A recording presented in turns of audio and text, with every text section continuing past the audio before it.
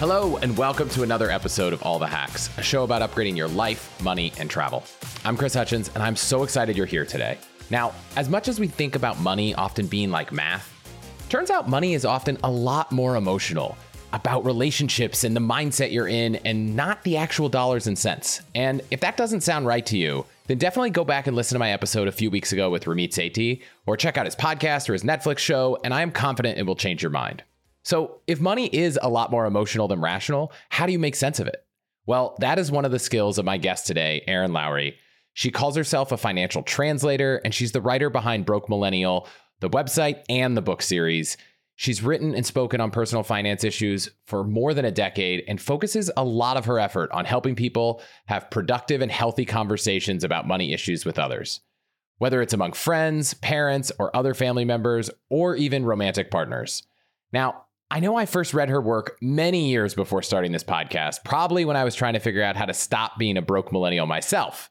And I've wanted to invite Erin on the show for a while, but I wasn't quite sure what the right topic would be. Then I was reading her most recent book, Broke Millennial Talks Money, and I got to chapter 7 and it clicked. The chapter was titled, How to Ask Your Parents If You Need to Take Care of Them Financially. As soon as I read it, I thought, I haven't had that conversation, and I'm guessing most other people haven't either. So today we're going to talk about why it is important to have that conversation with your parents, how to actually have the conversation with some specific scripts you can use, and what to do next after you have the conversation, depending on how it goes. But I also want to spend time on a few other topics Erin's an expert on. So we're going to spend a little bit of time on engagement rings, prenups, and postnups, how to talk about money with friends, lending money to others, and a lot more. So let's get into it right after this. Where do I start? Help desk software, payment software, email marketing tools, CMS and blogging tools, SEO tools, deal management tracking, pipeline tracking. You do not need more tools to get more out of your business. You just need HubSpot. Their all-in-one customer platform is the ultimate business hack for all your customer-facing teams. You can create best-in-class campaigns and automate outreach with workflows that will generate more qualified leads for your business. HubSpot will also keep track of every prospect with category-leading pipeline management so you can close more deals. Finally, you can use powerful AI chatbots and develop a knowledge base to scale your support. HubSpot is built to deliver results, drive more revenue, and to help your business grow faster than you ever thought was possible. Try it for yourself today at HubSpot.com. Again, go check out HubSpot.com today. Erin, welcome to the show. Thank you for being here. Wonderful to be here. Can you start by just telling people why having this kind of a conversation with your parents is so important? Well, it's funny that you mentioned the title of chapter 7 in the intro because it's much gentler than what I really wanted to say. And my greater point here is, are you your parents' retirement plan? That is really the question that all of us need to get the answer to. My editor didn't totally love that strong of language, which I understand, but that's the critical question for a lot of us is, how are your parents doing financially, for one? 2, will they be able to comfortably retire and live out their days with some form of dignity? And most of us don't want to ask that question, and most of our parents don't want to give us the answer. Even if the answer is yes, even if it's, we're great, we're flush with cash, they might not feel comfortable talking to you about it, particularly because it can feel like you're parenting your parent, which is a very delicate balance to be walking. But the big thing is, if you don't have the conversation, what's going to probably happen is at some point there will be an inciting incident, whether it's a health scare situation or job loss for your parent or some sort of disability that happens. And then it will become very apparent whether or not they can financially support themselves and whether or not you need to step in. And if you don't have that information and you haven't been laying the financial foundation yourself to do that, are you able to step in? Do you have the financial freedom to do so? Especially if you've gotten married, maybe you have kids, maybe you have an expensive house, maybe you have something else that's going on in your life. So that's why we need to talk about it early. I can imagine having to support a whole nother family. And maybe it's you have in-laws, you have 2 parents, maybe your parents are separated, you have 4 separate households effectively. Is it common for people to have to support their parents towards the end of their life? The thing for you to know is that it's not uncommon. In 2021, which is latest figures from AARP, $600 billion of unpaid contributions for caregivers, and that's 38 million caregivers providing an average of 18 hours of care per week, which sounds kind of crazy. That's how much was unpaid, meaning unpaid. There was not enough money? Okay. Not only that there's not enough money, the bigger thing is to think that that's 38 million people are stepping in to care for their parents, and they are not receiving any financial compensation for that. So you are doing effectively a job for free in terms of caring for your parents. And I'm not saying you shouldn't. I mean, a lot of us would step in and care for our aging parents, but the problem is, can you balance that in with working your job, taking care of your children, living your life? Do you have the time, the energy, and the finances to be able to balance all of that? Because for some of us, our parents are going to require a level of care that is not tenable for holding down a full-time job, in addition to caring for our parents. Some of our parents are going to have some sort of in-home aid, or they're going to have to go into a nursing home that can provide stability for them that we just frankly can't. And the average cost of nursing homes right now in the United States is about $8,000, depending on what you're looking into needing. Do your parents have that kind of money to cover that? Do you have that kind of money to cover that? That's a huge sum. And that's monthly plus all of the other expenses, cable bill and all those kinds of things, I assume. Maybe nursing homes include your cable bill, but I am sure there are other costs per month than that one fee. And that most people over the age of 65, the majority of people will experience some form of disability at some point. For some, it'll be short term. It could be that you had shoulder surgery and you needed help for 6 weeks afterwards. It could be that you're going through chemotherapy and you need help. Or it could be something long term has happened and you no longer are physically able to do something, or you've just aged into a place where you no longer are physically able to handle things yourself. And we're talking about all of the extra costs that might come from medical issues or disabilities, but there's also just the cost to live. If your parents haven't saved enough for retirement, just rent, food, bills, that kind of stuff, like someone is going to have to pay them. And if there's not a plan in place, I guess any child could say no, but I imagine the common answer is to try to help out, given your parents more often than not were the ones that helped you out for so many years. So it sounds like you're probably going to take on that burden. Are there programs, if you find out your parents don't have any money, that can help them out? There can be. A lot of this varies, speaking specifically to the United States, varies by state. There is Medicaid that might be able to step in, particularly if you're looking at needing some sort of aid or long-term health aid or moving into a nursing home, perhaps. But that also means that they have more or less exhausted all of their own financial resources first. So they have to be in a very specific position in order to even be eligible for that. And there are a lot of people, especially if your parents have any sort of pension plan, which our parents might be kind of the last cohort that had access to a pension. That pension might not really be enough for them to live on month to month, but might be just too much for them to qualify for Medicaid. So that's the other part of this that gets very tricky, is they might have just enough to be ineligible for the thing that would help them. Therefore, you are also going to need to step in to provide some sort of support. And you're right to also think about the fact that a lot of what I'm talking about right now is the doom and gloom and scare tactics of like, people are going to get sick. People are going to physically be unable to do things. And that is true. But maybe your parents are in excellent health, both physically and mentally. You look at your family lineage and people have lived well into their 90s. And what if your parent retired at 65 thinking that they were going to have enough? Maybe they at the time did. Perhaps they mismanaged money a little bit. Perhaps they hadn't diversified their investments enough and took too hard of a hit at a particular time, at a vulnerable time with the stock market.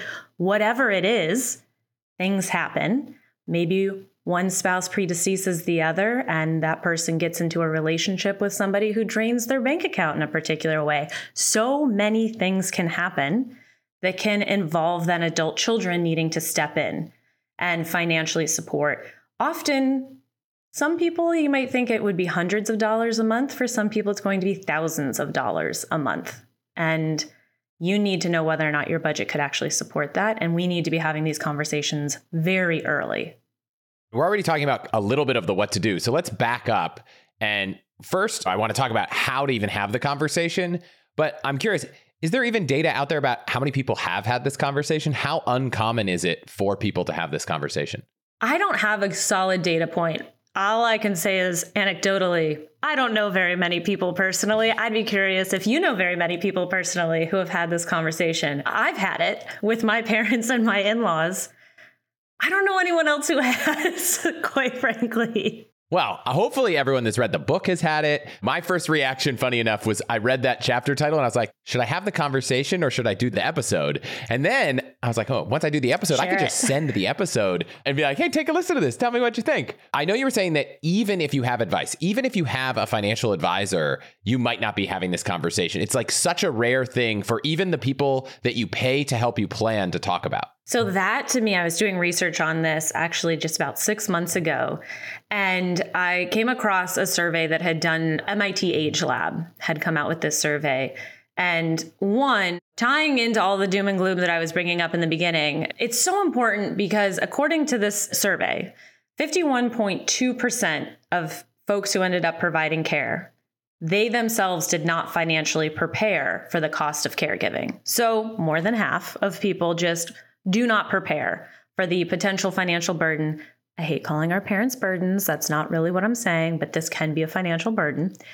But the other big part is of those folks who did have financial advisors, about 41% of them never brought it up with the financial advisor, never mentioned that they needed to provide care for the parents, didn't talk about the fact that needed to be part of their financial plan.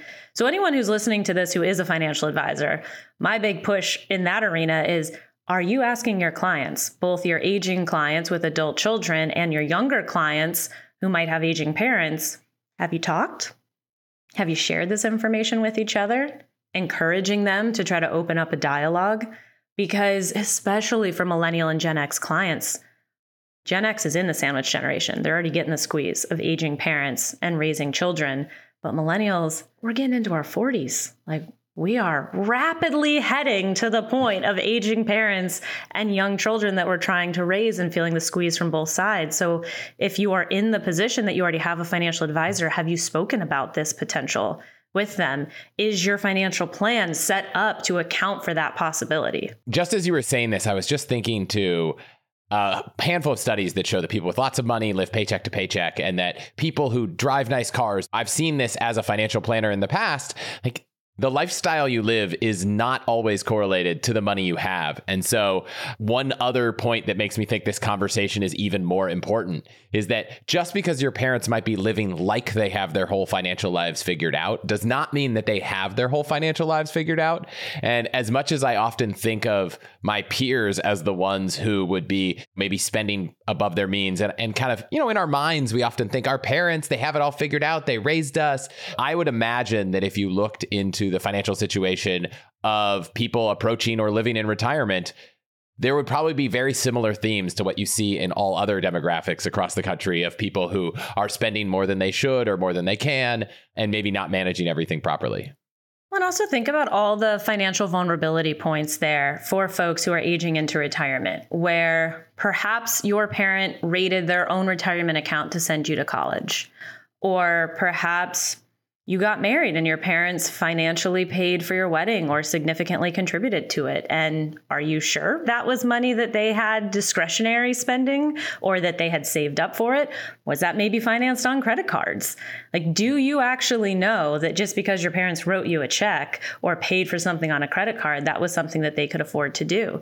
And there are all these moments, whether it's because of social pressure or just because our parents love us and want to do nice things for us, that they might pick up the tab on something that is then to their detriment in the future. But my question becomes, if they're rating their retirement plan for you, again, are you then the retirement plan in the future? And you have a right to know that. How do you have this question? It seems like if almost everyone doesn't know the answer, there's probably got to be at least a few reasons why our parents haven't just volunteered up this information one night at dinner. Hey, let's go through our books. I guess, why aren't we having the conversation, and how can we have the conversation? I mean, the subtitle of the book says it all: navigate awkward financial conversations. We don't want to have the conversation because it feels uncomfortable. And particularly For parents, especially for those who are listening who are parents to adult children, I fully acknowledge that this is an incredibly uncomfortable thing to talk to your adult child about, especially if maybe there have either been missteps of your own or because just things happened and life happened and your financial situation aging into retirement is not what you hoped and wanted it to be. And now you're having to figure out either, do I work for maybe a decade longer than I wanted to? Am I physically able to keep doing that? Or do I need to have a frank conversation with my child about the help that I might need at some point? That's an incredibly vulnerable thing for a parent to talk to a child about. And that's also why adult children, yes, we have a right to know some of this information, particularly if it's going to impact us. But our parents are adults at the end of the day. They can make their own decisions. You cannot force them to take your help, and you can't force them to open up about this, which is why sometimes it takes a little bit of delicate dancing and footwork and context clue picking up that you need to do over potentially years, which all comes back to why I say start this conversation early and don't wait for the inciting incident to happen so that when the inciting incident does happen, it doesn't have to be as stressful. The fact that if you start it early, it can be slow. You can do this gently.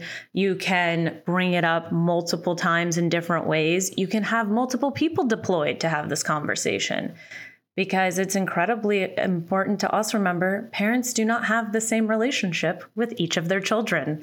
So one of you might be the better point person for this talk, or, and this might be crazy to folks, in-laws. Because if you have a healthy relationship with a in-law dynamic, it is quite possible that your mother or father-in-law might feel more comfortable talking to you than to their own children.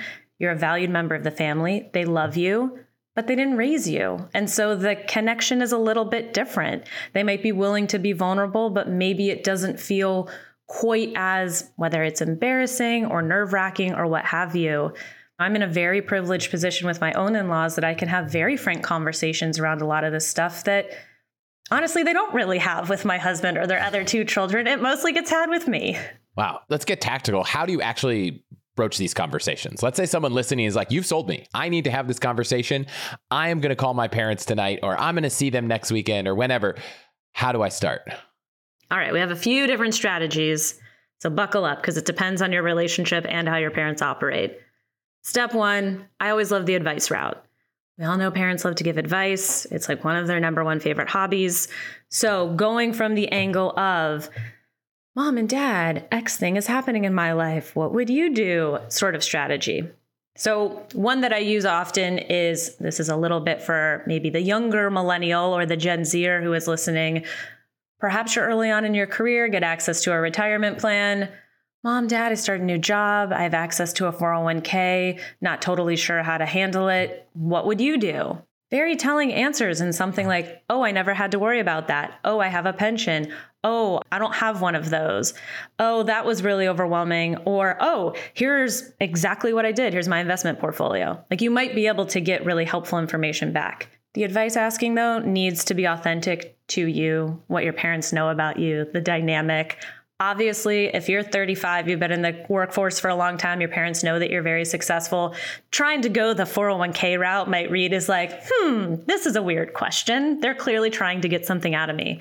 So seeing about different phases of whether it is estate planning or caregiving, bringing up something like, hey, Joe and I are thinking about having kids and we're realizing that we should probably have a will and we probably need to look at updating beneficiaries across our accounts. I was just wondering, when did you guys create a will? When was the last time you updated it? Have you updated your beneficiaries? There's lots of follow-up question opportunities here. But it could also be great, advice your parents might have a guy that they recommend that you actually do need. And then it's a win for everybody. And now you know your parents have a will or an estate plan. So the advice strategy in a way that reads authentic to you and your relationship with your parents can be incredibly helpful.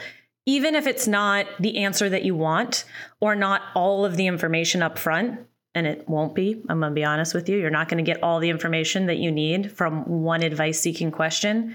But again, the context clues here can give you a lot of insight and be something to file away for later. The other thing on the advice front, maybe you're not the one They could go and ask the advice question, but a sibling could. And then you can also be having this conversation with your siblings, if you have them, at the same time. What do you think about mom and dad aging? Have you had conversations with them about that?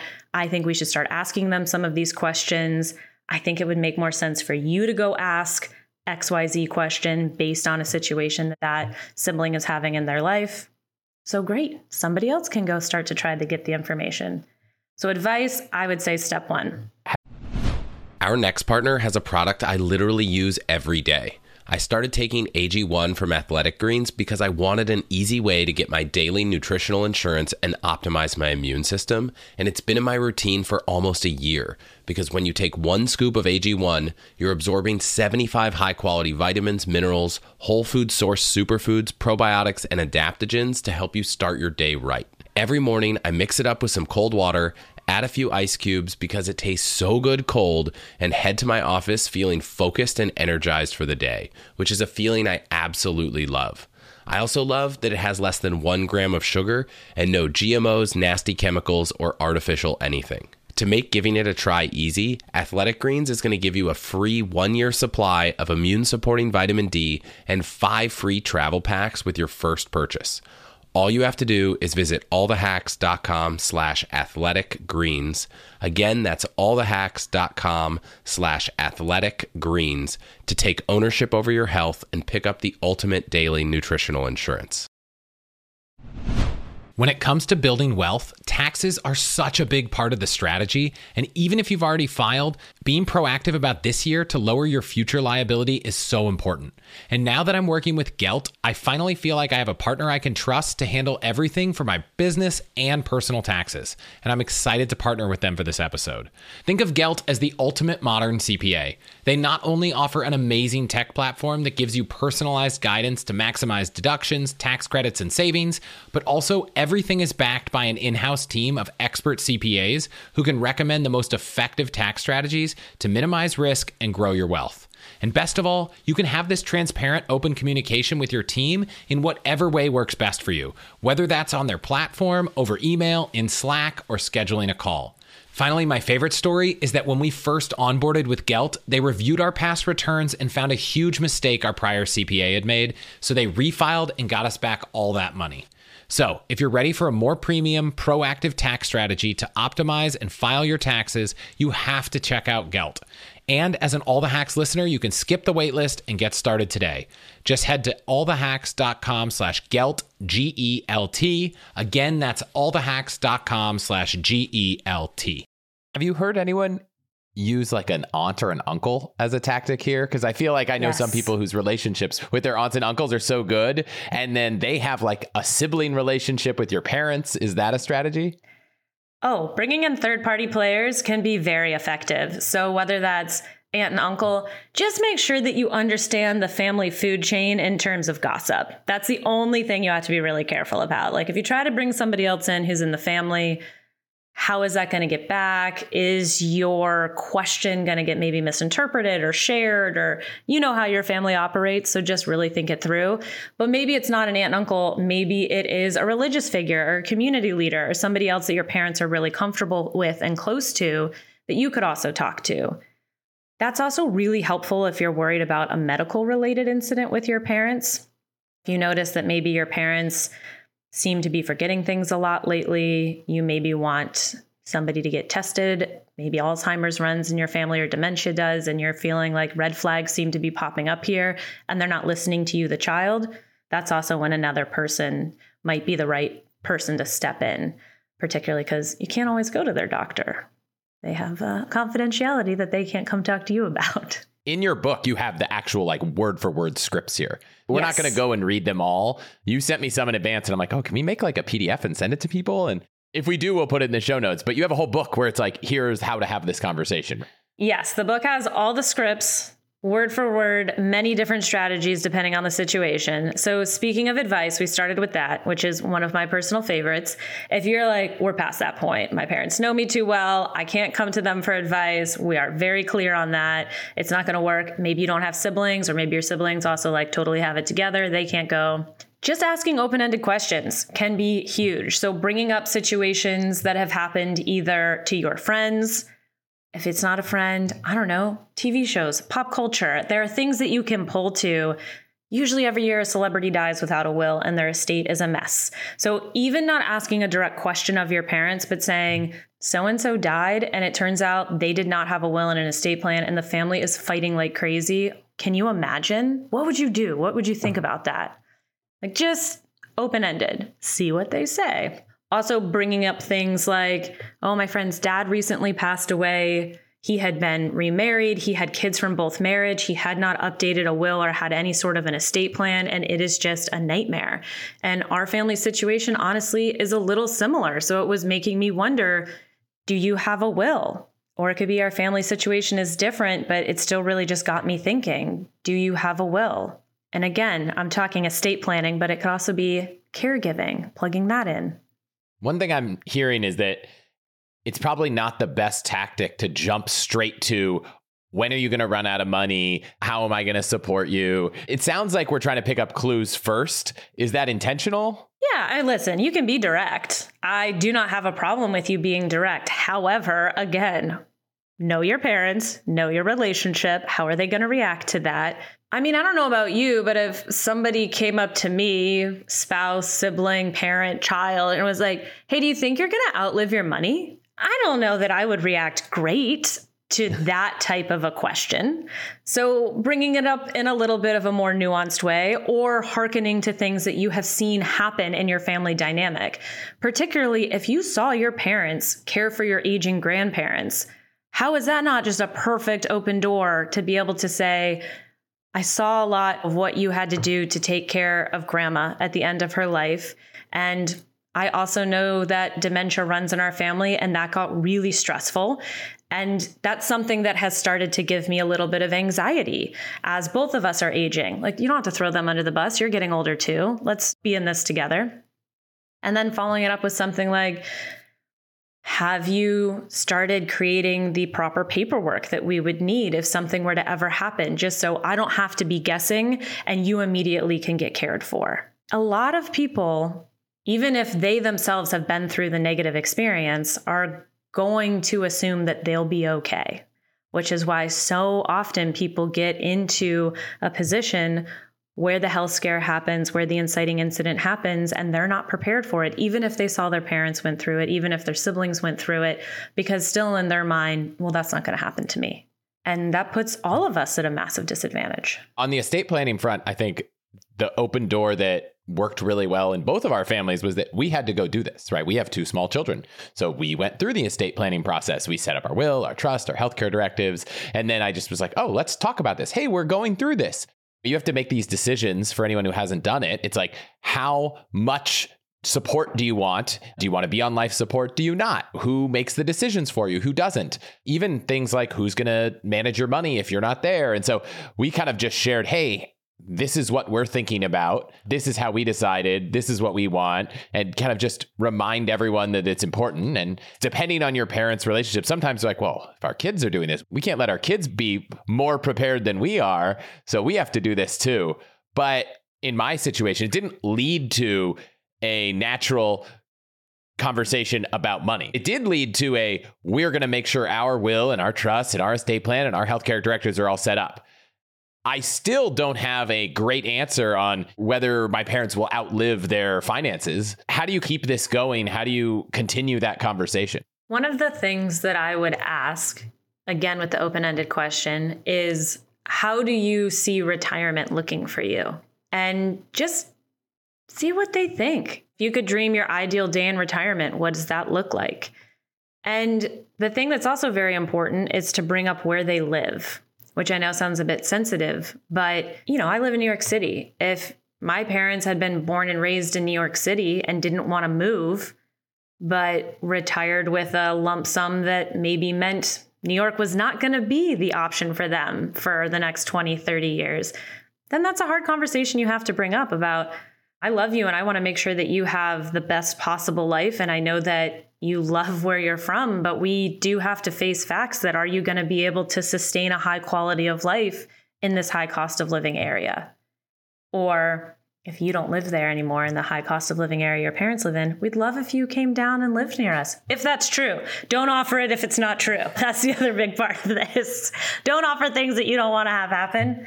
But it is really critical that you give your parents the space to talk about what they want, that this is not you coming in, taking charge, trying to parent them, trying to sort of ram them into whatever version of life that you want them to live based on what you think they can do and what you could maybe do for them. This really needs to be a dynamic conversation that their opinion matters because it is their life at the end of the day.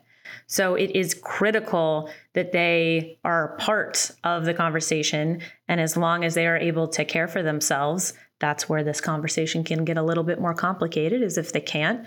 But if they can, this needs to be about them and their wishes and not just you and what's easiest for you.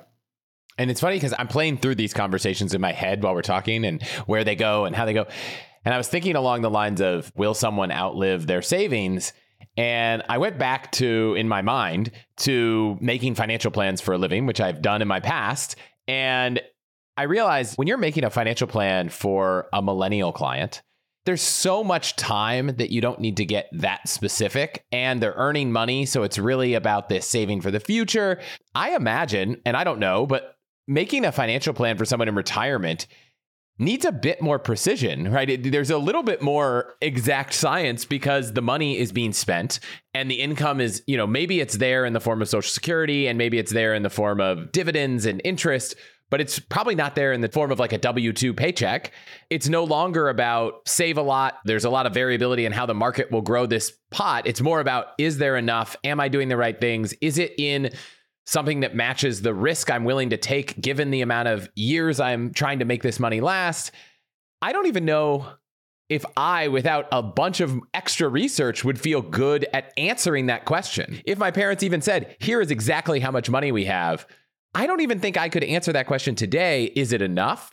So when you see these conversations come up, obviously, if the number is $100 million, it's probably enough. If the number is zero, it's probably not enough. And then in between, there's a lot of open questions. But is this something that is probably worth bringing in a financial planner to make a financial plan who maybe specializes in retirement? Because even as a financially savvy millennial, I don't think I could answer that question in the right way without a lot of homework. My gosh, yes, please. Do not take on the full responsibility for creating your parents' retirement plan unless you are a financial planner who has in-depth experience with working with this particular clientele.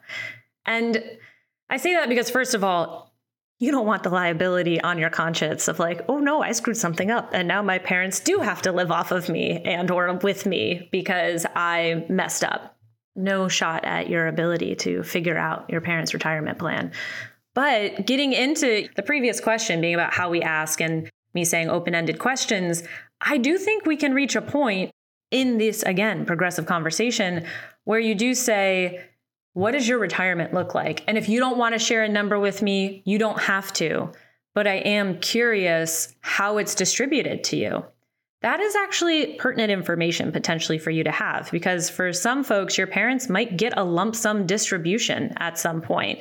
And that to me is very scary, because if your parents get a lump sum and are not entirely sure how to handle it and then don't hire somebody who can appropriately figure out how to either have it invested or in some sort of fixed income asset or what have you that's best for your parents, maybe they go buy a house that they shouldn't be buying. Maybe they use it to take a big trip for the family that maybe they shouldn't have been doing or what have you, because to them, it's all of a sudden getting this huge lump sum of money, not necessarily thinking about the fact that this amount might need to last me for the next 2 decades of my life.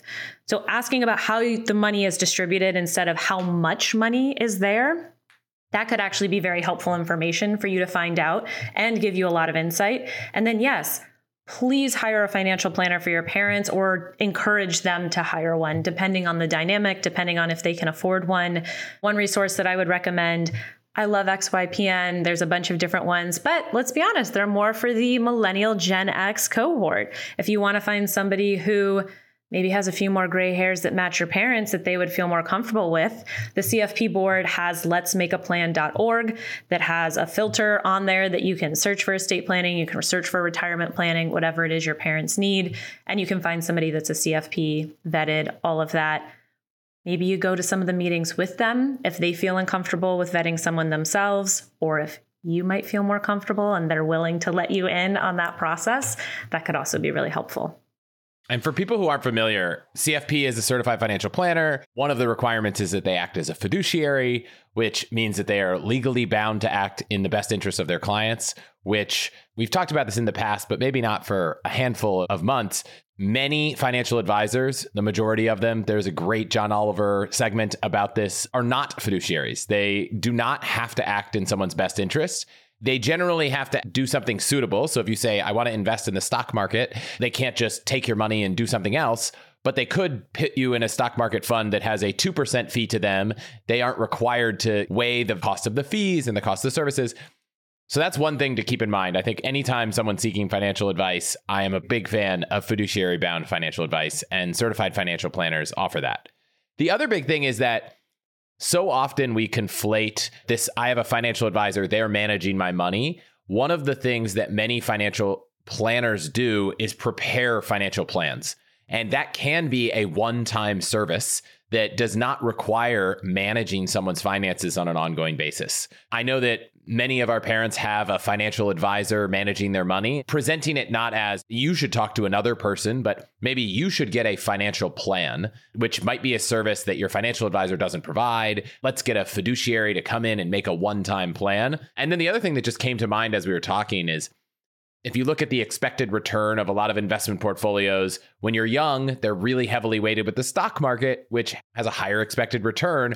As you get older, you reduce the risk of that portfolio, which inherently reduces the expected return. So that if your parents have had a financial advisor for many years, paying them 1% with an expectation of earning 7, 1/7 of their portfolio is going to fees. But if now, as they're getting older and older, that's coming down to maybe they're in such a low risk portfolio that they're expecting 3 or 4%. Well, now 25 to 30% of their portfolio could be going to fees. So I think as you reduce the risk of your portfolio, fees can come into play as an important factor. You have to be pretty far along in the conversation with your parents to be talking about their financial advisor's fees. But to tag in on this too, the other thing that if your parents, for whatever reason, would like to handle it themselves, don't necessarily want you involved with the finding or the meeting or what have you. In addition to all of that, I would also bring up to them, how does this person get paid? And obviously fees, assets under management could be one, but asking, does this person get a commission? Which is also how I bet you can suss out the fiduciary versus suitability standard depending on the situation. Are they fee-based? Are they fee only? This can also give you a lot of insight.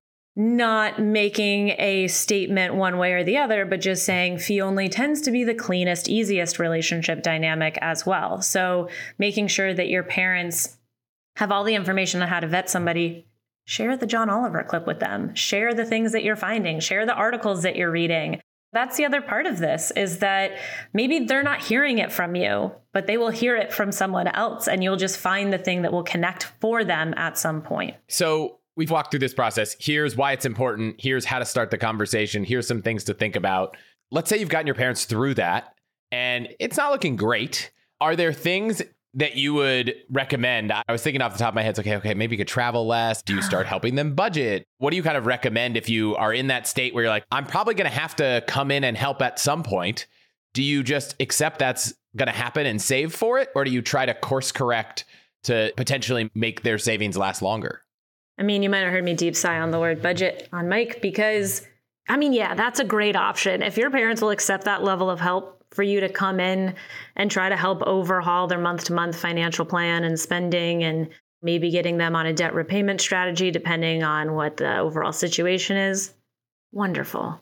I know a lot of parents that are going to be really resistant to letting their adult child do that. And it's one thing you can offer.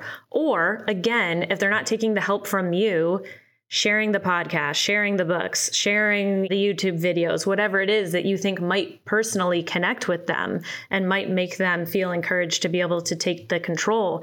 But It is a conversation that needs to be had, that if they've shifted from earning income to now having to live off of their assets, their lifestyle probably needs to pivot a little bit. And what does that look like? And how do they feel about that? And is it little things day to day, or is it a really big thing? Like the house needs to get downsized because that's a huge expense. And maybe all of a sudden we don't need to be paying for that much house.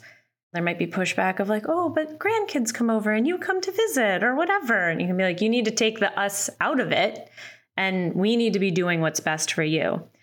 Again, if they're completely resistant to you getting that level of involved, then yeah, you can probably take back control to a degree in the sense of talking to your siblings, if you have them, about what feels fair and equitable amongst you about how to handle this. Is somebody going to be financially contributing a little bit more, but the other person is perhaps more boots on the ground to be able to handle day-to-day stuff with mom and dad when they're going to need help? Is it that you're setting aside an emergency savings fund that years in advance of a problem, all of you start contributing to, so that there has been money set aside in order to be able to support your parents?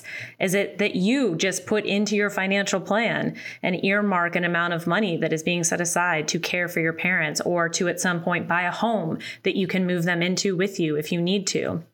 There are so many different options, and also cultural expectations play a huge factor in this conversation. For some people listening to this far in, they're like, I don't know why we're talking about this way. My parents obviously know I'm going to take care of them. That's how we do things. And for some people, that's true. And for others, it's not.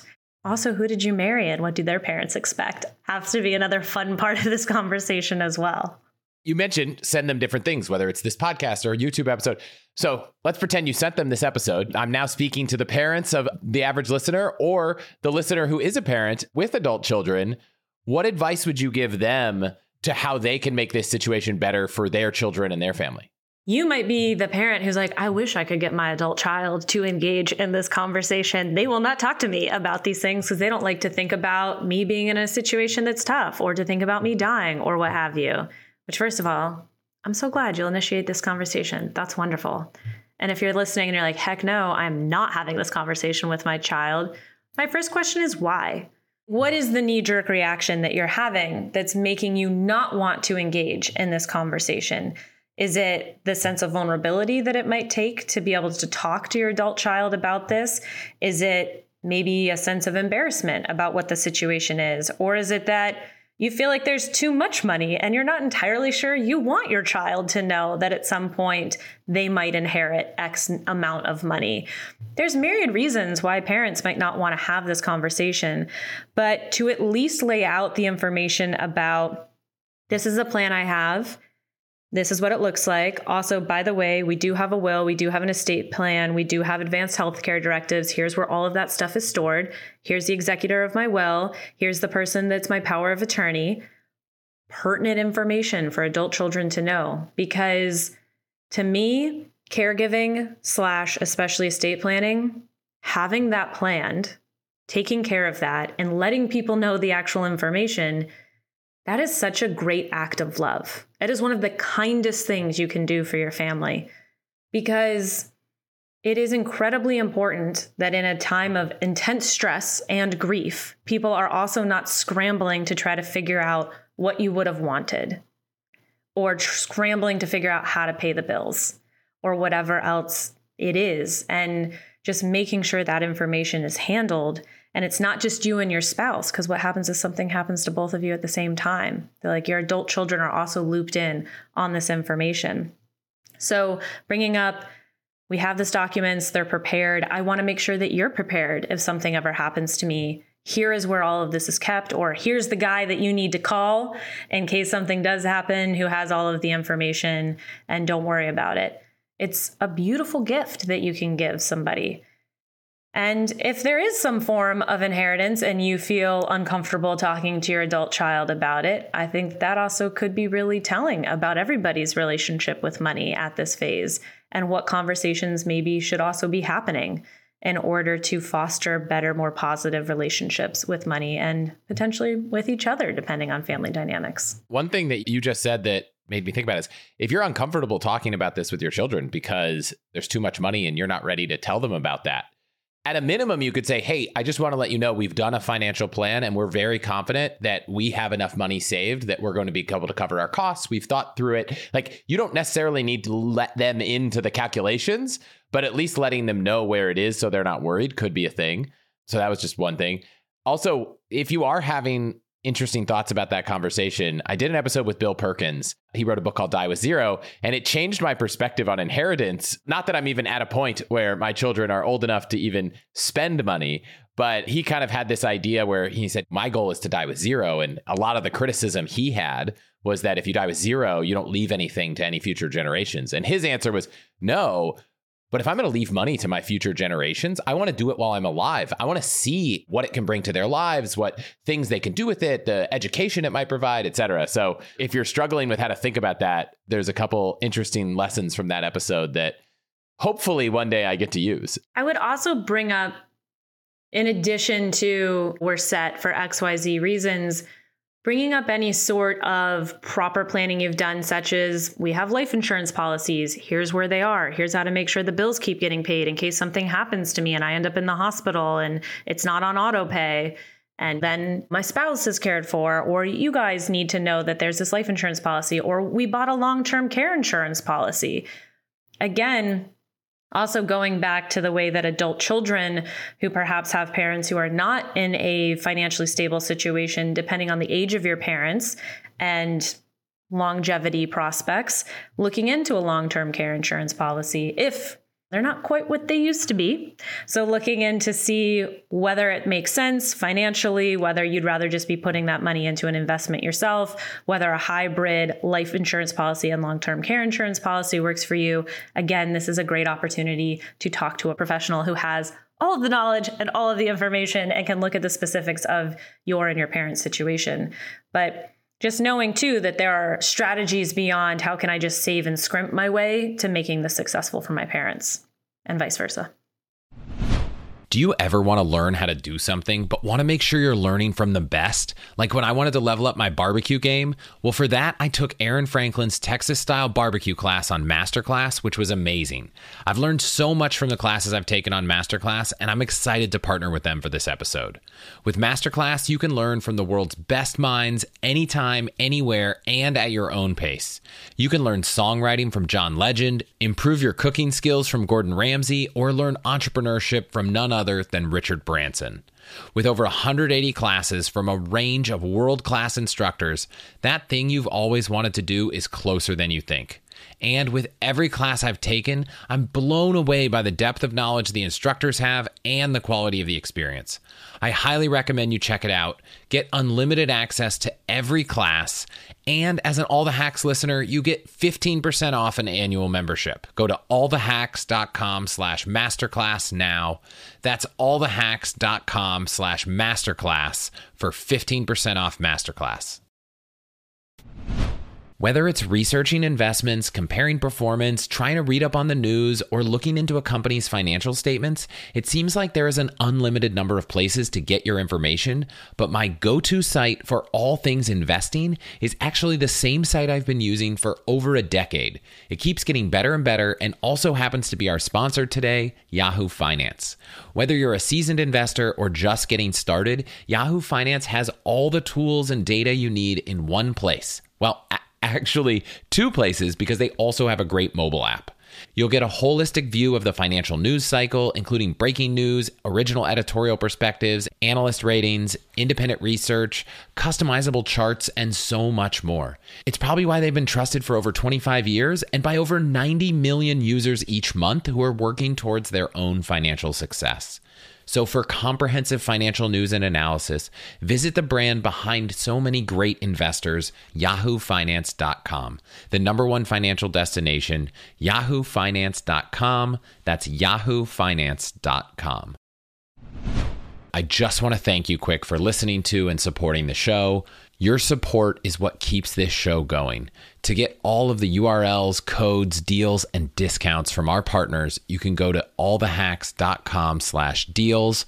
So please consider supporting those who support us. So I've been trying to take notes. I'm going to try to recap all the things. Beneficiaries on accounts, important. Setting up a will, setting up a power of attorney or a healthcare proxy, healthcare directives, all of which are common components of an estate plan. Anyone listening knows that I used a product called Trust and Will to set up our estate plan for our family. If you've listened in the last few weeks, you know that all the Hacks members get 50% off Trust and Will, which is pretty cool. Thank you, Cody, the CEO, if you're listening, for offering that to members. But your parents might be more comfortable with someone in person, and there's plenty of estate planning attorneys they could talk to.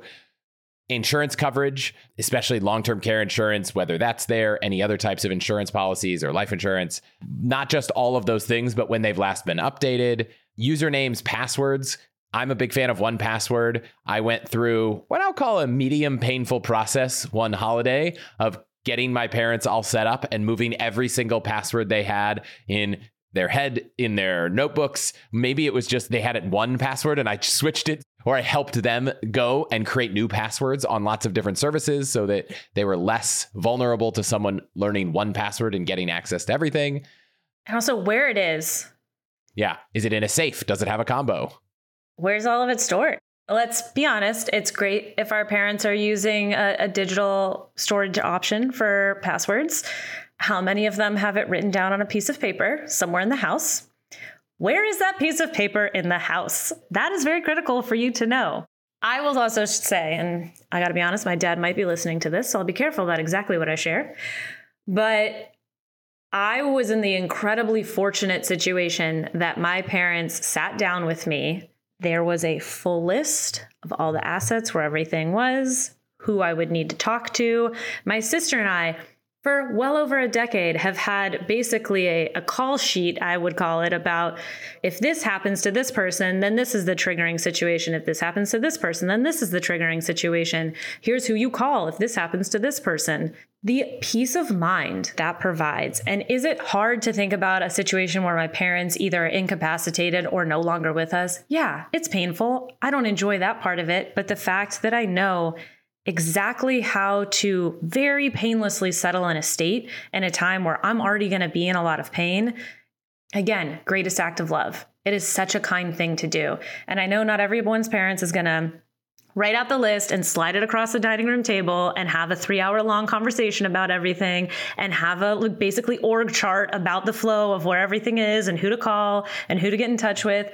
But if you're a parent and listening, please do it. It is so kind and so wonderful. And on the flip side, on the other side of my family, 2 months ago, my mother-in-law was diagnosed with cancer, and she's fine now, thank goodness. But pre-surgery, I had to be the one that was like, do we have a will? Do we have an updated power of attorney, advanced healthcare directives? Does your husband know how to log into all the bank accounts and pay the bills? And did I get some elbows from my husband about bringing this up moments after we started having this intimate conversation about cancer? Yeah, but also was my mother-in-law like, no, you're right. I have to get all of this done. I pointed her to resources and directions and ways to get it handled. But if you're not going to ask the hard questions, especially in a moment of an inciting incident, what if something had gone wrong and we hadn't have settled all of that? It would have been hugely difficult and painful for the family. And thank goodness everything's okay, but that's not always what happens. And that's why someone has to ask the awkward, uncomfortable question. I haven't gone through all of these. I've gone through some of them. I've encouraged my parents also to sign up. There's a product that I worked with a while ago I still use called Trustworthy, which is basically a place online to put all of these things. And the thing I liked was it has a great onboarding where it's like, do you have your insurance documents? Do you have a contact for your financial advisor? What are your bank accounts? The other great thing is it doesn't actually get into the dollar value of accounts. It's more about where are they and who do I contact, not how much is in there. So Trustworthy is another option. I think the discount they gave is still good at allthehacks.com/trustworthy. If anyone's interested, I love that product. There's plenty of options. Just finding something that can help organize this and make it easy, offline, online, in a safe, just get the access. I feel like we went through the flow. You have the conversation. Why do we have the conversation? How do we do it? What's the important stuff to do? The good news is once all of this is gone, there's a little bit of relief. You could just not worry about any of these things and just be in the moment. Talk about the health situation, be supportive, not be stressed out about all the other components. And if you're a parent or the parent of adult children or small children, these are all really important things still. My 2-year-old and 9-month-old does not need to know how to access the bank account, but someone does. Because were something to happen to my wife and I, someone needs to be able to figure it out. So for us, we've identified who that person is. We've gone in on Trustworthy and said, hey, if something happens, let this person have access. We've put our 1Password emergency kit in a folder, in an estate plan, in a safe in our house, and they know the combination to that safe. So we've tried to do these things already. Anyone could have a health problem at any time, but it doesn't feel like we're approaching end of life right now, but we're still prepared. And it just gives us a lot of peace of mind. And it's not that hard creating your estate plan, your will. Like, you can do it in hours.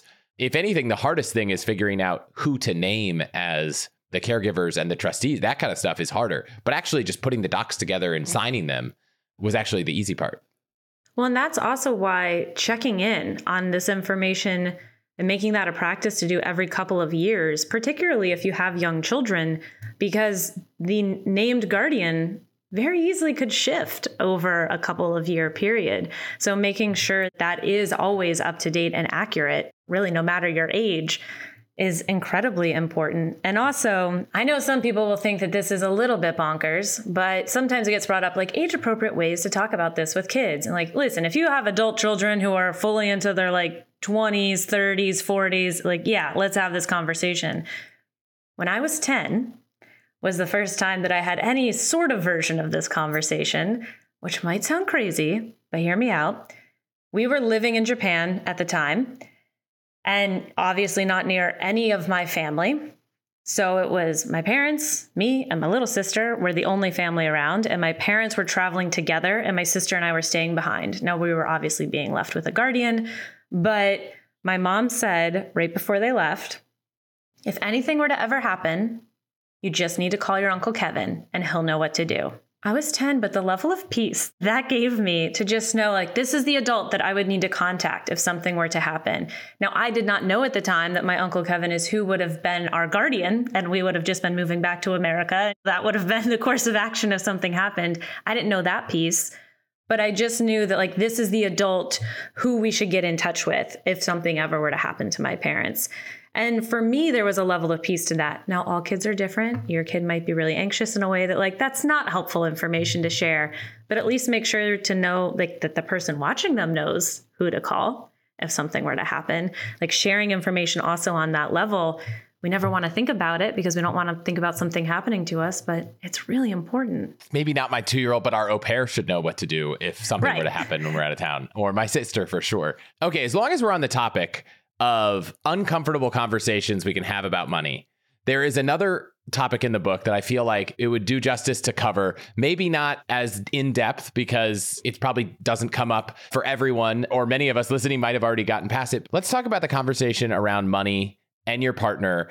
We've already covered the emotional side of it in my conversation with Ramit, but I haven't had any conversation on this show ever about prenups and postnups and that whole can of worms. And I know you have and have lots of opinions. So for anyone who's either in that situation, will be in it, regrets not having been in it, what advice do you have for people to think about? Man, we need to stop making the prenup a big deal. That is my first and foremost soapbox on this topic, is that prenups are one of the biggest remaining taboos, I feel, when it comes to money conversations. Because to just say the word, like, people are like, oh, cursed. How dare you get a prenup? Your marriage is going to fail. You do not trust and love your spouse if you want a prenup. All right, here's my multi-prong attack on people who are currently listening to this and feeling that way. First and foremost, as my prenup attorney said to me, because yes, I do indeed have a prenup, is that everyone has a prenup. It's just the default laws of your state. What a great reframe. So technically, there is a prenup in place for you if you didn't get one yourself, and it's just based on how your state would divide assets in the case of a divorce. All right, fair enough. You should look at those state laws prior to getting married to see if that feels fair to you in the ecosystem of your relationship. And if it doesn't, you should get a prenup, because that'll account for what actually feels fair to you within reason. You can't just do like anything you want in a prenup. There are rules and stipulations, but within reason, you can take back some level of control. The other thing is, I really just think of it as marital insurance. And I think of it that way because, again, a lot of times people will say like, oh, if you get a prenup, it means that you don't love or trust your partner. Well, I don't have renter's insurance because I think that I'm going to get burglarized. I don't have car insurance because I think I'm going to get into an accident. I have those things just in case the bad thing does happen, then I'm protected. I kind of think of prenups in a very similar way, that it is an insurance policy on my marriage. I didn't get married thinking, well, this could go sideways and we could get divorced. I got married thinking this is my person forever, but life is long. And if something happens and we're no longer happy being married, then I have an insurance policy that will make it much easier to get divorced. And we will have made decisions about what feels fair and equitable at a point where we're very much in love and we'll have been kind to each other. And it will save so much money on the cost of a divorce. Divorce can be so expensive. And also, no one talks about that part. And then finally, for those of you listening who are thinking, well, I'd just never leave my spouse. Listen, people think that for myriad reasons. It could be religiously, societal pressure, cultural pressure, personal feelings. You just would never leave this person no matter what happened. Well, you can't control what they will do. They could leave you. And that's always really hard to hear. But again, to have a document in place that stipulates what feels fair to you is important, because finally, everyone listening here would not sign a contract for a business agreement or anything in the business realm. You would never join a partnership with a friend without having a contract about what feels fair and deciding what would also happen if things were to go south. Why are we all signing this very legally binding agreement that has huge financial implications without reading the fine print? And that is one thing too that I think about a marriage license, is that's one of the biggest financial decisions you might ever make in your life. Why are we not knowing the terms and conditions prior to signing? One thing that never crossed my mind with what you just said was that I have at least a few friends now that have gone through the process of divorce. And even when amicable, it is very expensive. And I've always just put prenups in the light of, this is a thing to make sure that you protect money in a situation where one person has more or might have more or something like that. That's the idea. But is there a world where someone could say, look, I believe that if we ever get divorced, we should split everything 50-50, but we should still have a prenup so that if it happens, it just is a simple process, in the way that an estate plan might avoid the messy process of probate. You could decide how things get affected. Could a prenup just be something that adheres to the same process as what you'd thought, what the state would do, but just does it more efficiently and saves you on attorney fees? I would talk to an attorney about that before I'm going to be like, yeah, absolutely. Because again, so much varies by state. If you live in a community property state, your divorce might actually be easier if you're not going to contest anything, because they're usually just like 50-50 down the middle. Let's go. Doesn't matter why. So again, knowing the laws of the land could impact whether or not you need one in the first place, if it feels super fair. And you also can see a world where you can get through a divorce quick and easy with like minimal amount of pain and suffering financially. Because if that stuff drags out, it is so expensive. But the other part, I sometimes feel like it's a bit of a misconception that a prenup is just to protect the one person who brings in all of the assets. Yes, obviously, if you come from wealth or you've already created wealth, those are two key reasons that you would want a prenup. A third being if you have a child from a pre-existing relationship. That's another good reason to have a prenup, to protect the financial interests of your child.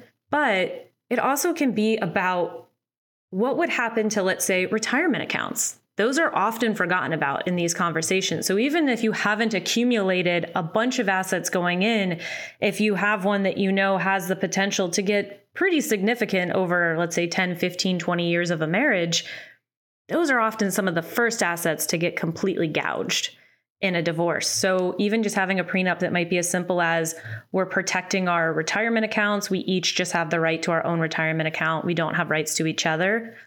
That might be something that saves you a ton of money in the future. Now, a prenup isn't cheap. I look at it as an upfront lump sum on an insurance policy. So again, that amount of money might not feel good to you for doing something just like exclusively protecting a retirement plan. But if we want to talk postnups, this also might be an opportunity to bring that up with a spouse. And Postnups are a really hard sell if you have not previously had the prenup conversation. I actually know a couple of people who wanted to have a prenup, just kind of ran the clock down on getting it done, and then got married and had a postnup instead. That's an easier pitch. If you're 10, 15 years into your marriage and all of a sudden you're like, oh, postnup sounds like a great plan, and you pitch that to your spouse, it might sound like you're preparing to divorce them. So it's a much harder sell to be like, let's have a postnuptial agreement. But I guess conceptually, you can make these changes at any point in time, it sounds like. It doesn't have to be done before marriage. You can. And honestly, a lot of prenups should, again, like all the documents we've been talking about already, you should check in on that from time to time, just in the sense of, has something big shifted in your marriage? So if you had outlined something in the prenup that now no longer feels fair based on the current ecosystem of your relationship, it might be time for a postnup. And that could be something like, hey, if the two of you waived alimony in your prenup, but you're 10 years in, you've had 2 kids, and one of you has left the workforce for an extended period of time, that doesn't feel so fair anymore that you waived alimony in the prenup. So it might warrant having a postnup to compensate for that. Or maybe you had kids and now you feel like the finances are a little bit of a different conversation. Or maybe somebody, Bill Perkins style, received a lump sum inheritance early and you bought property with it, and you want to have a postnup that accounts for who has rights to that property in the case of a divorce. I know some people whose parents have asked to set up a postnup pre-inheritance, but a situation that you just alluded to that I thought was something that I'd never really thought about a prenup in this perspective was one of the spouses was going to leave the workforce to take care of kids full time. And that would in the future kind of hinder their ability to earn income. They'd be out of the workforce maybe 5, 10 years. They would be out of their career track. At that point in time, they actually talked about, can we set up something different? Because my ability, were we to get divorced, to go get a job is different going forward than it is now. So that was a point in time where someone brought that up, where it felt a little more natural than just out of the blue. I haven't thought or done any of this stuff. It just never crossed our minds. And now I don't even know how I'm going to think about it. Like, you just threw this at me like you're crazy to have not done something. I respect your opinion and I haven't done it. And I'm still have this like weird undertone of like, why would I do it? That seems crazy. I trust, like, so it's just so funny that I'm trying to have this rational conversation, and those emotions, I still see them. Oh, listen, I'm going to say 85% of people react to this soapbox that I have in that way. Even if they see from like a very rational side of things that it makes a lot of sense, a lot of people still feel, yeah, it's not romantic. I get it. There's nothing about that process that is romantic. But even if you're not going to sign on the dotted line, to have the conversations that are required of you when going through the prenup process, that is some of the best pre-marriage conversations that I could ever recommend somebody having. And even if you're not going to get married, but if you're in a long-term committed relationship, it is such helpful conversation to be having, because it really digs into not only how each of you react to money. And let me tell you, you'll be surprised what triggers you during the prenup process. You might be like, wow, I did not expect to react that way to something, but you will. And it also gets into how each of you personally feels about money, how you want to handle money in a marriage, what feels fair to you. And then, if certain things come up, what feels fair to you at that time. And again, that's going to be an evolving conversation. What felt fair 6 years ago when my husband and I were working on this probably feels a little different than right now at this phase in our relationship and marriage. So I just binged part of Ramit's show and I've listened to his podcast. It still amazes me, just given the way that my wife and I manage our finances, that there are couples where you can get married and find out later that one spouse has a lot of debt and the other one doesn't. It seems crazy that you could sign a contract that would require you to be like equally liable for a financial situation in some ways without actually understanding that situation before going in. I know you have a few things to say here, so I'm just going to leave that as an open door when it comes to if either spouse has student loans or credit card debt or anything like that. Does that play into this situation and change anything? It should. If your spouse has debt, first of all, again, know the rules of your state. Is there any possibility for you to become legally obligated to that debt as a byproduct of getting married? Oftentimes the answer is no, unless you accumulated it together in the marriage, or they accumulated it unbeknownst to you in the marriage. It still could impact you. So that's an important thing to know. But student loans, obviously being a big thing for millennials, outside of you co-signing on it, typically you are not legally connected to that debt in the case of a divorce. Now, what happens if you get married and you graciously, aggressively help your spouse pay off the student loans, and then your marriage goes down the tubes a year or two later? I've seen this on Reddit a few times. And all of a sudden, you had paid tens of thousands of dollars to help your spouse get out of debt, and they're like, okay, I'm out. A prenup actually could solve for that problem. There's all sorts of different strategies that you could put in, but you could have kind of like a vesting period for what they would owe you back if you came in and paid off a huge amount of their debt, and then the marriage dissolved in a certain period of time. Again, is that a romantic thing to be talking about when you're planning your wedding? Absolutely not. Does it sometimes sound like you don't trust your partner? It might. But that is an important conversation to be having, because again, you just don't know what could happen. And particularly if you have worked very hard to set up a solid financial life for yourself, you don't want something like a divorce to completely undo all of that work. But it sounds like even if you're 4 or 5 years into a marriage and you're like, let's use our savings to pay off your student loans, that could be a time where you say, well, could we set up a very specific post-nup for this situation? The thing that I never really considered is like, it doesn't necessarily have to change some of the default state rules. You can get a post-nup, I assume, that says, hey, you're going to have to pay back the student loans, but we still split all of our assets. You don't have to rewrite everything and kind of do it in a way that's like protecting your money and make sure no one ever gets any. Like, it doesn't have to have all those stipulations. And it doesn't need to be adversarial truly at any point. The one beauty I see of doing it at what hopefully is sort of like a peak time of your love bubble when you're engaged and you're getting excited to be married and start this life together, that you will be kind and fair and generous with each other because there's a reason you're marrying this person.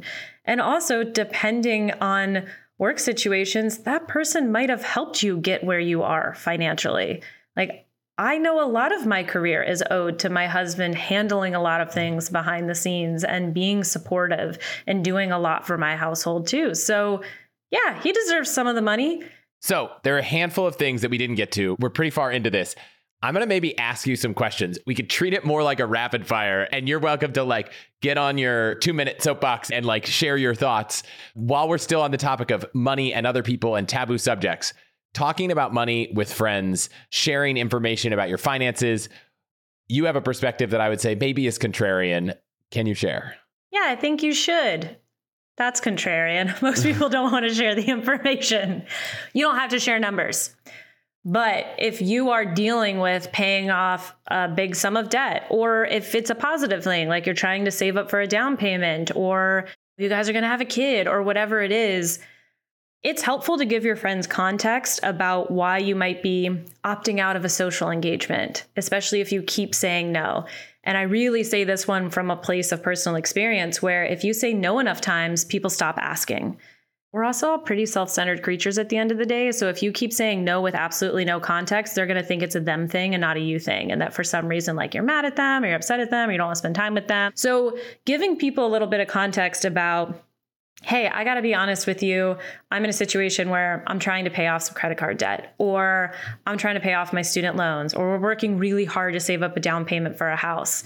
And so that is just going to kind of limit my ability to be able to say yes to every single concert, happy hour, birthday dinner, insert activity here. If you're hearing me say this and you're like, I'm feeling itchy, none of this sounds good, absolutely not. The other option is always just provide an alternative, the old compliment sandwich routine. I love you, want to spend time with you. Don't really want to spend $50 on bottomless brunch. How about we grab a bagel and go for a walk in the park? Anytime you're saying no to your friend, provide a counter to what you're saying no to. So create a solution to the problem that you are causing by not wanting to just opt in all the time. Okay. Loaning money to friends. You can do it. Just never expect to get that money back, which is very common loan advice. But my bigger point here is I would really encourage you, friends, family, whomever it is, reframe that in your mind like a gift. You are giving them a gift. So first of all, don't gift them more than you are comfortable gifting. And if you get paid back, delightful. But if you don't, and also the reason I'm saying to do this is because inevitably you loan somebody money and then they go and like book a trip or buy a new TV or like spend money in a way that you're like, excuse you, I just loaned you $300 and you haven't paid me back yet. How dare you go spend money on this thing? You trying to have ownership or entitlement over someone else's financial life is just going to be an absolute relationship deal breaker. So if you're going to loan money, no more than you can afford, and you've reframed it as a gift. And if you can't do that, for the love of God, say no. Just don't loan the money. But provide another thing. Oh, I'm happy to help you budget. Happy to help you do this, what have you, but don't loan that money. Engagement rings? You know what? I don't see the point. It is probably the most controversial stance that I have. I feel like don't waste money on engagement ring. Why are we doing this? I don't get it. I also don't get it from like a personal aesthetic situation. People who are seeing me, I like wear a gold band. I do wear a wedding ring. I did not at any point in my engagement wear an engagement ring. You don't need one to propose. My husband proposed without one. And if it's something you genuinely want, great. It is the byproduct of the world's best marketing strategy. And so that's more of my thing. Why do we do it? Do you actually want it? Or have you only been socially conditioned to want it? And it's okay if you actually want it, but do you really truly want it? And is it worth the ring, or is there somewhere else that we can spend this money that makes more sense and is more aligned with your values? And again, there are folks for whom it's like, no, jewelry is my thing. Like, I love this. I can't wait to have it. Maybe it doesn't have to be a diamond. Maybe it can be something else that means more. Maybe it's made in a lab, so it's a lot cheaper and people really can't tell the difference. Whatever it is, but only have one if it really is in alignment with what you want and not because of socially it's what we're supposed to be doing. Love it. Okay, we're going to wrap. We're way over time, but normally I ask everyone for some fun tips on what to eat, what to drink, what to do, where they're from. For you, I have a little bit of a different question because since we first talked, you both listened to the episode I did with Brandon on Japan, went to Japan. So I would love any tips you have. Did you do any of the things he suggested? Were they fun? Were there things he missed? And then feel free if you want to make any suggestions in whatever place you know best. But rarely do I get to talk to someone who actually listened to a travel related episode and then went and did the trip. So first of all, never going to say you missed anything. All the advice is great. If anything, I'm really mad I didn't get to it. Like, I'm not kidding, 3 days sooner, because there were multiple restaurants that he had recommended that had gone up like 48 hours prior and were already sold out for the dates that we were going to be in Japan. Some of them just book that fast. So if you listen and you're planning a trip, truly calendar reminder for like 45 days out to start planning to make some of the dinner reservations. So that was my only bummer. It was so helpful for strategizing my itinerary. As I mentioned earlier, I lived in Japan as a kid. So first of all, our itinerary was a little different than some people's might have been because I lived in Kobe. So we wanted to spend a good chunk of time in Kobe. People kind of overlook Kobe as a city. So my first tip would also be like, don't overlook it. It's a great city. Also, Kobe beef, go get it in the motherland. The other part, I was really struggling about when to stay in a ryokan, which is a traditional Japanese hotel. I was like, I know I want to have this experience. I want my husband to be able to experience the onsen. And there's a point in the podcast where he says that a lot of people try to shoehorn that into Kyoto. And that is always the wrong move, because Kyoto, you want to be like out, experiencing it, going to all the temples, going to the wonderful food. There's so much to do there. But that's antithetical to what a ryokan is, because you want to be relaxing in the hotel, doing the onsen. So that really should be the dessert, as he described it, of the trip. We didn't quite do it as dessert. It was like third course, almost dessert, but it was at a point where we had done a lot of the things. And so it was great to be relaxing. And we actually did it a little outside of Kobe in Arima, Arima, Arima. Wonderful town that I would highly recommend. But that part of the episode, I just had this like full sense of clarity about like, okay, this is actually how we should schedule this trip. So we did Tokyo to Kyoto to Kobe. En route to Kobe, we did a half day in Osaka, which some people might think is sacrilege because you should probably spend like a full day or two. And then a few days in Kobe, up to Arima for the ryokan, and then back to Tokyo, where we did get to do a Tokyo Giants Hanshin Tigers game, which if you're in Japan during baseball season, get tickets to a baseball game. It is a sight to behold. Even if you're not a baseball fan, one of my favorite travel things to do is to try to experience a sports and or arts thing in the place where I am. So baseball in Japan is one of the best things to do. That's awesome. This has been great. Any final tips somewhere, someplace, if you've got something top of mind? Oh, Champagne and Gyoza in Tokyo is a great restaurant. Not talking about money, but Champagne and Gyoza would be my one restaurant ad that is not on the podcast previously. And I would challenge everyone listening to have one awkward financial conversation by the end of the week, whatever week you're listening. I love it. Challenge yourself to have one uncomfortable money conversation with someone that will be productive. Where can people go find scripts you've written, posts you've written, books you've written, everything? So everything we've talked about is in Broke Millennial Talks Money, my third book. You can find that wherever books are sold. My first two, Broke Millennial and then Broke Millennial Takes on Investing. And then I have a workbook, Broke Millennial Workbook. Plus me, you can find on Instagram at Broke Millennial Blog, on Twitter at Broke Millennial. Website is brokemillennial.com. I don't update it a ton anymore. So I'm going to be honest, Instagram is really the place to find me. Awesome. You've owned the term, but I will say that the content has also evolved. If you're listening to this and you're like, I'm not broke, why would I go read this book?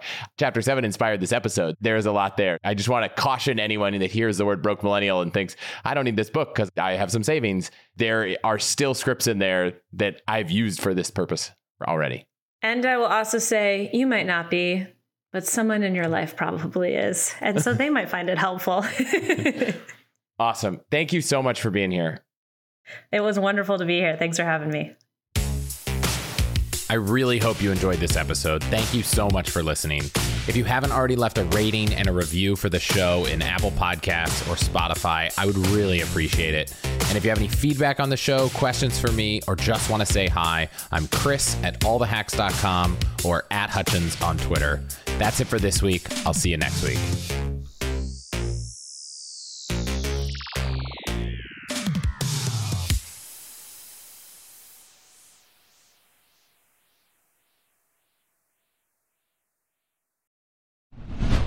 What's the best way to help you and your finances thrive? The answer can be overwhelming with all the financial misinformation out there. So I want to talk about an amazing resource, the NerdWallet Smart Money Podcast, where every week NerdWallet's in-house experts and financial journalists set things straight and help you make smart decisions with your money. The nerds have already helped me get smarter about saving money on groceries, avoiding some of the latest financial scams, and boosting my credit score, since it's actually been going a little bit up and a little bit more down lately as I've been taking advantage of a few recent credit card offers.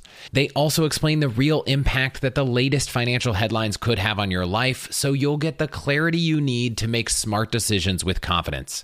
Weekly financial check-ins with Smart Money help you spend more time doing what matters and less time worrying about what doesn't. Let NerdWallet's trusted experts untangle today's web of financial misinformation. Listen to NerdWallet's Smart Money Podcast on your favorite podcast app. Future you will thank you.